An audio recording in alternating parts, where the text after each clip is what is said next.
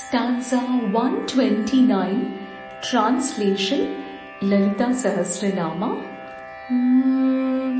Adrushya Rahita Vignatri Vedyavarjita.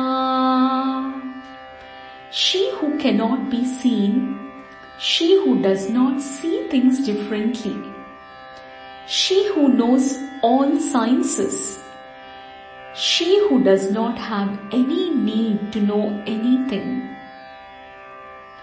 Yogini Yogada Yogya Yogananda Yugandhara. She who is personification of yoga, she who gives knowledge and experience of yoga, she who can be reached by yoga, she who gets pleasure out of yoga, she who wears the yuga, a division of eons of time.